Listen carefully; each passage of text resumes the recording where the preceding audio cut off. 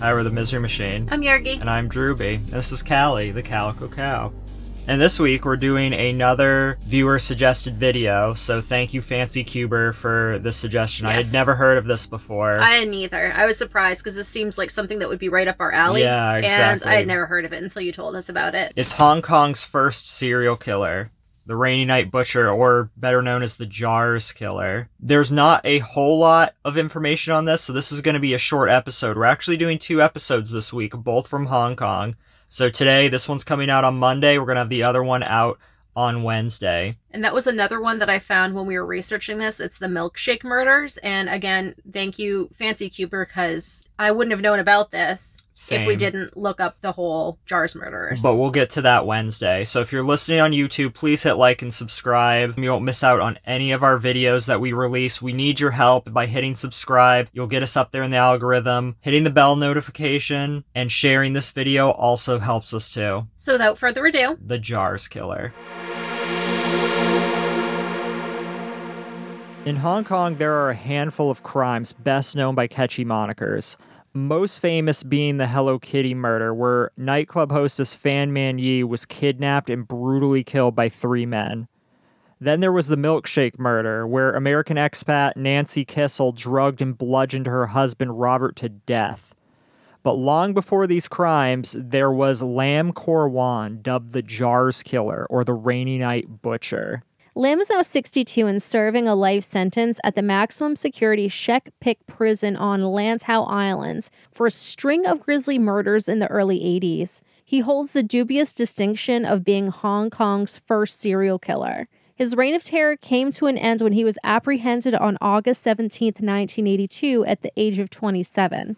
Lam was often abused by his own father and faced daily beatings, and also had to watch his mother receive the same treatment. This was his life of suffering until his whole family moved to Hong Kong from Malaysia. Unfortunately, Lam couldn't seem to make friends and ended up as a loner throughout his teenage years. As he became an adult, he worked as a night shift taxi driver. When he wasn't driving people around, Lam enjoyed taking pictures of his porn magazines.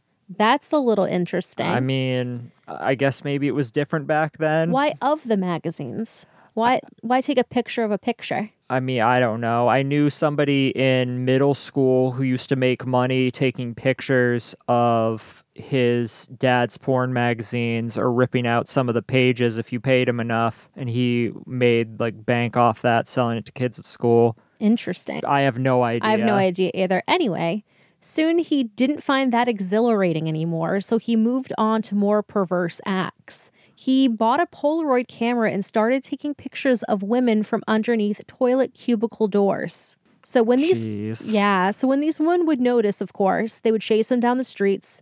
And unfortunately, on February 3rd, 1982, he found a new hobby. Lam picked up a passenger who was 21-year-old Chan Feng Lan at about 4 a.m. The woman had just ended her shift at the Chinese Palace nightclub in Sim Sha Sui, I hope I said that right, and went out to dinner with her sister and friends. She decided to go home and hailed a taxi.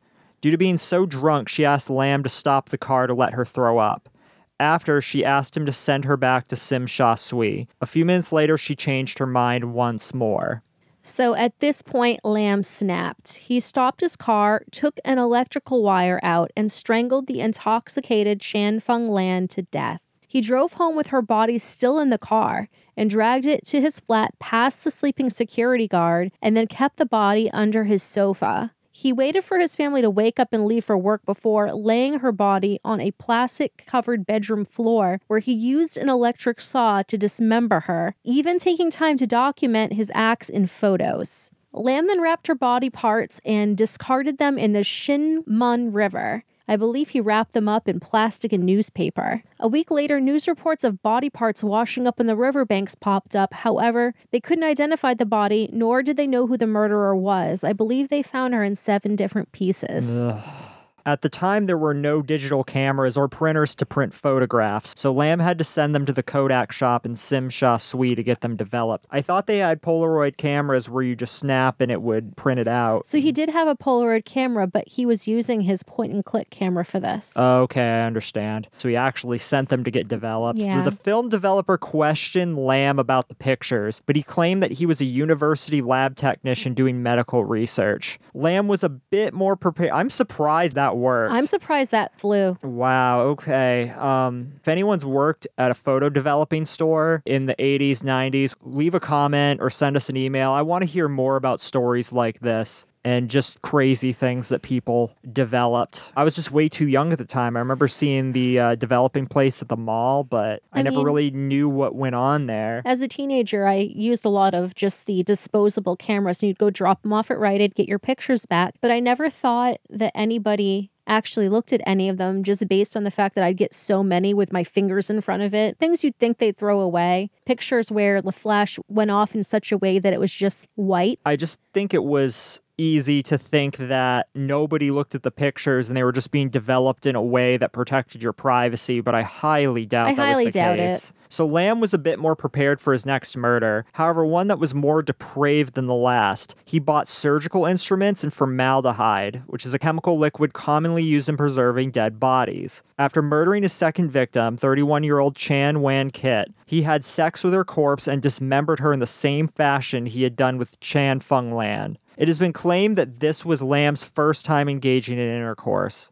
Her body was found in a rice bag near Tai Hang Road, which is on Hong Kong Island. He also performed necrophilia on his third victim, 29-year-old Lung Su Wan, whose body was found in the same manner and location. His fourth and final victim was 17-year-old Lung Wai Sum, who had just attended a dinner with her classmates. She didn't want to join them for a second round of drinks, so they hailed her a taxi to ensure that she got home safely. Sadly, she never got home that night. It was 9:30 p.m. when she entered the taxi, and she was handcuffed by Lamb, who then spoke to her until about 4 a.m. when she eventually fell asleep. He then strangled her and took her body home just like he had done with the previous victims. This time, though, while photographing her body, one of his lighting fixtures fell and burned her on the thigh. Her body was then found again in a rice bag near Tai Hang Road in Hong Kong, just like the women before her. Lamb was arrested by plainclothes officers on August 17, 1982. He'd attempted to develop photographs of his last victim at a Kodak shop. The manager of the shop tipped off the police, and they were waiting for him when he returned to pick up the photos. When confronted, Lamb claimed that the photographs belonged to a friend of his who worked on a ship who would meet him shortly. When the man did not appear, the police accompanied Lamb to his parents' first-floor apartment on Kwai Chow Street and performed a search. The police located an old ammunition box in the bedroom he shared with his brother. The box contained pornography and more photographs of body parts, videotapes, and several Tupperware containers containing women's sexual organs. His brother was initially a suspect in the investigation, but police later determined that Lamb acted alone. So that's where I find it very interesting. They call him the jars killer, but nothing was actually found in jars. He was found in Tupperware containers. Tupperware, and that was a very actually minor piece of what he was doing. I find like the Rainy Night Butcher to be a better name. Yeah, also, quite honestly. What I'm unsure of is the jars killer, was that a nickname given by English speakers, or is that given to him by people from Hong Kong? I think the English did it. And then it was translated. Because this could be a real bad translation. Yeah, I found online that was an English moniker. Okay, I thought so. On April 8th, 1983, at the end of a 3-week-long trial, Lamb was found guilty on 4 counts of murder and was sentenced to death by hanging. Lamb's crimes were so shocking that a female forensic scientist was removed from the case, and only men were allowed to serve on the jury. I believe there were 7 men on this jury.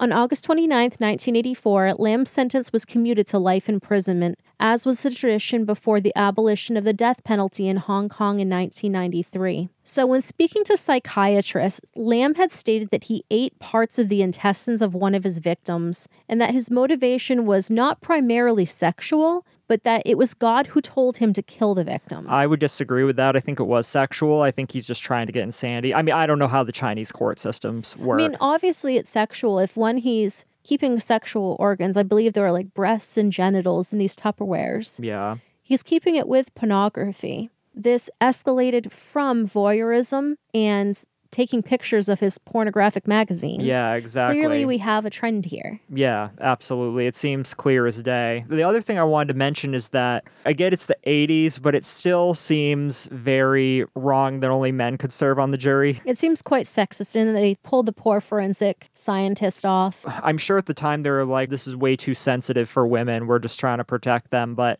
I mean, I think there should be women on the jury for a crime like this. I don't know. I don't think that would happen nowadays, but I know absolutely nothing about the Chinese court systems. So the victims in this case were identified by 2 lecturers from the Prince Philip Dental Hospital, part of the University of Hong Kong, who created and perfected a new system of photo superimposition. This involved taking an ante-mortem photograph of the possible victim with an x-ray of the post-mortem skull of the possible victim and superimposing the photo on the skull and matching similarities just as is done with fingerprints. So that's really the extent of information that we have on the case. There could be more, but I would need to be able to read written Cantonese, or I assume it's written Cantonese because from my understanding, I don't know this for a fact, but I believe Cantonese is the most spoken language in Hong Kong. It is. It's 88%. Okay, so that aside, this is the extent of our English resources exhausted. Now, there are some YouTube channels, one in particular, that alleges other things, like that he cut up the bodies with an electric chainsaw, or that the Hong Kong government intentionally kept the murders from leaking to the media for some reason, or put a gag order on the media. But if you happen across this information on this particular YouTube channel, which I will not name, I do know that this person tends to dramatize some things. Is that a word? Yeah, he does dramatize things. Basically for the point of entertainment, which I guess is fine if that's what you're into. I just feel it's disrespectful to the victims to not tell the story accurately. Okay, it's not something to make some sensationalist work of fiction out of. There were people that unfortunately died here. So if you're somebody that has followed this case before and wondering, well, why didn't they mention this? Well, that's why. And if you are able to read Cantonese and there's more information, I would love to hear about it. miserymachinepodcast@gmail.com, or leave us a comment if you're on YouTube. Now, this is, as we mentioned before, the first serial killer in Hong Kong, in known history anyways. Now, I didn't expect this episode to be so short, so I figure we could touch on the milkshake murder, which we mentioned earlier, which wasn't a serial killing, but it is a famous Hong Kong murder. Right, since we already did Hello Kitty murders previously. Yeah, exactly. So that's basically all we have for the Jars Killer. Now, as we mentioned around the intro, this is going to be, I wouldn't call it a 2-parter, but a mini episode. The second one is going to be another Hong Kong murder case that's going to be out on Wednesday. It is the milkshake murder. We figured we would split these up into 2 cases since neither of these cases have enough information to warrant their own episode. Now you get a couple this week rather than one long one. Yeah, and let me know what you think about these shorter episodes. Leave a comment, or miserymachinepodcast@gmail.com, or leave us a comment on Instagram. I want to know what people think of these shorter episodes, because I'm willing to do something like this again. I had never heard of this before, and I was very surprised that I had not heard of it. And by researching this, then I found out about the milkshake murder, which I'm very surprised I didn't know about it, because it was fairly recent. It was 2003. You would think that would have made national news given they were expats, but... I mean, it did. I guess I just didn't know about it. Yeah, I guess not. I mean, even nowadays, I'll be looking through Reddit, or I'll be looking through the news, and I'll hear somebody or see someone mention a case that happened recently that I feel like I should have seen or was incredibly violent or something like that. I'll be like, how did I miss that? So I'm assuming this just happens all the time. But if you're listening on YouTube, please hit like and subscribe. YouTube has shadow banned our Sylvia Likens video. We are, as a whole channel, in very few suggested feeds anymore.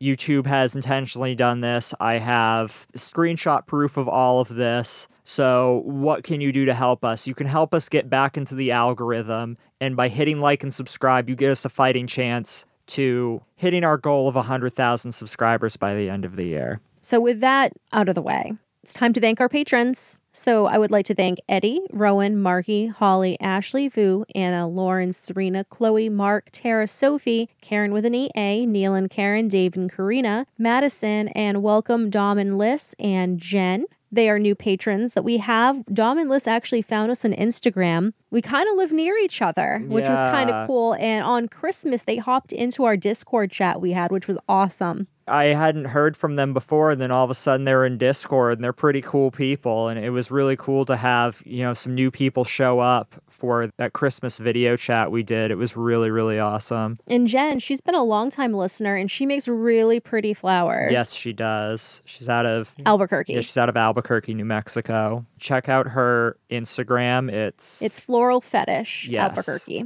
And also thank you, Levi. Yes, thank you, Levi, our highest tier supporting patron. We will put up his lovely picture right now. And if you too would like to become a patron, you get access to all our secret episodes, our secret Snapchat groups, and our Discord channel. Patreon.com/The Misery Machine. And if you'd like a sticker, $1, and that's paypal.me/The Misery Machine, or you just get one for free if you're a patron. Yeah, just become a patron. You get one for free. No problem. So if you haven't gotten your sticker yet, please make sure to hit me up, patrons. Yes. Any of our new folks. Yes, please do that. So until Wednesday, we love you. We love you. And we'll miss you. Yes, and we'll miss you. All right. All right, bye. Bye.